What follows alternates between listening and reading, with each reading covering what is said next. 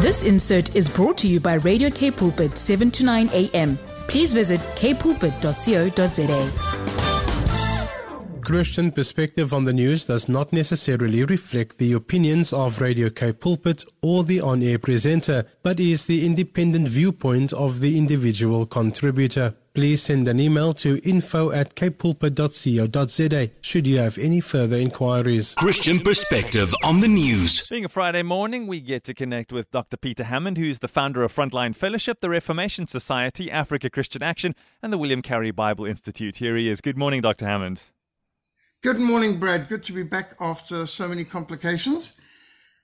The Bible says in Proverbs 14, verse 34, righteousness exalts a nation, but sin is a disgrace to any people. The budget announced by the Minister of Finance, Enoch Goddenweiler, missed a golden opportunity to stimulate economic growth because of some misguided priorities. The priorities apparently seem to include throwing yet another billion rand down the bottomless South African Airways pit, while the bailout lifeline to the post office amounts to another 2.4 billion rand. And at present, Eskom's debt burden amounts to something around 400 billion rand. 400 billion rand. It's not like Eskom's giving away electricity free. How on earth are they running at such a loss? Well, we've been learning more about that recently.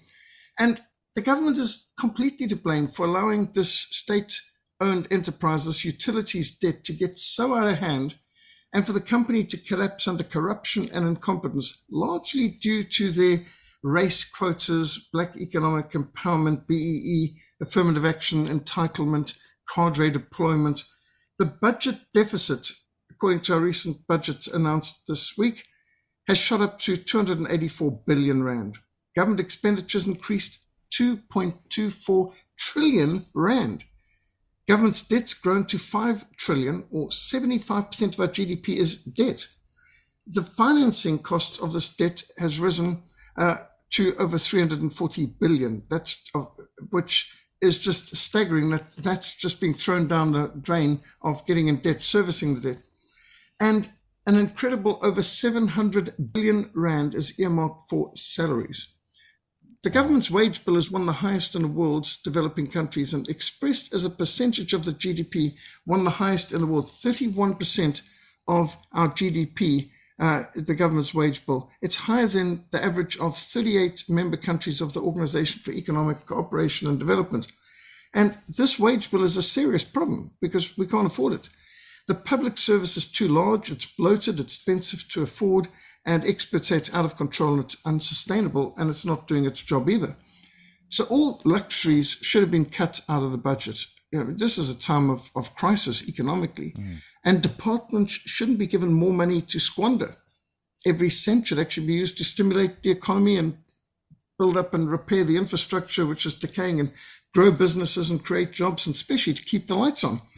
But constant lifelines, bailouts to public enterprise have become a phenomenal burden to the taxpayer. And the luxury of providing more bailout aid to incompetent and corrupt enterprises should no longer even be an option. Most of these enterprises are no more than failed ANC ideological party projects, and it's a source of cadre enrichment, a feeding trough. Many are no longer viable and should be abolished, or at the very least privatized. For example, South African Airways, what's government's involvement then? What exactly is the sale of the majority shares entailing? All of this is unclear, and yet it's a state-operated enterprise, and it's not operating at all. Another bailout should certainly not be thrown to the bottomless pit of corruption and competence, which in no way contributes to building the country's economy or the welfare of its citizens.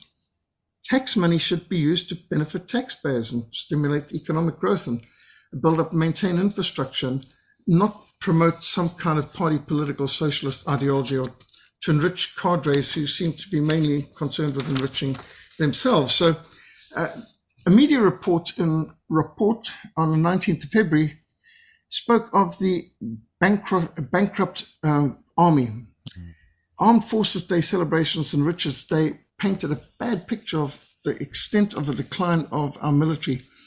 According to this report, the Defence Force only has 2 Frontline fighter jets operational. and only one frigate operational. And the logistics wing cannot even afford to pay for the Army's orchestra fuel to reach the Sona and from there back to Richards Bay. The orchestra members had to pay out of their own pockets for their transport. It points to the utter decline of our defense force, which is squandering money to the tune of 220 million was squandered on a parade in Richards Bay. How any parade could cost 220 million is a question to be asked. But discipline's lost. The photographs accompanying the report showed soldiers forced to stay in tattered tents on a floodplain while generals were being accommodated in 5-star guest houses.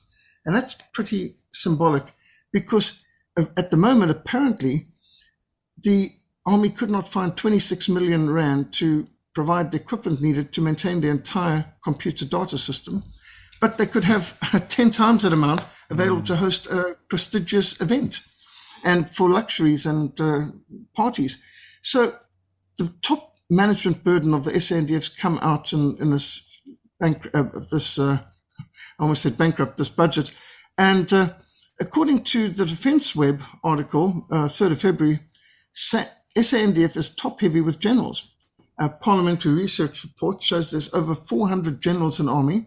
That's one general for every 184 individuals. Now, normally a captain would handle a number of about 200, but now we've got a general for every 184, 400 generals. Wow. Is it worth more budget tax money when we have pilots sitting idle because only 2 of our 26 Gripen fighter jets are operational? These fighter jets cost billions of rands.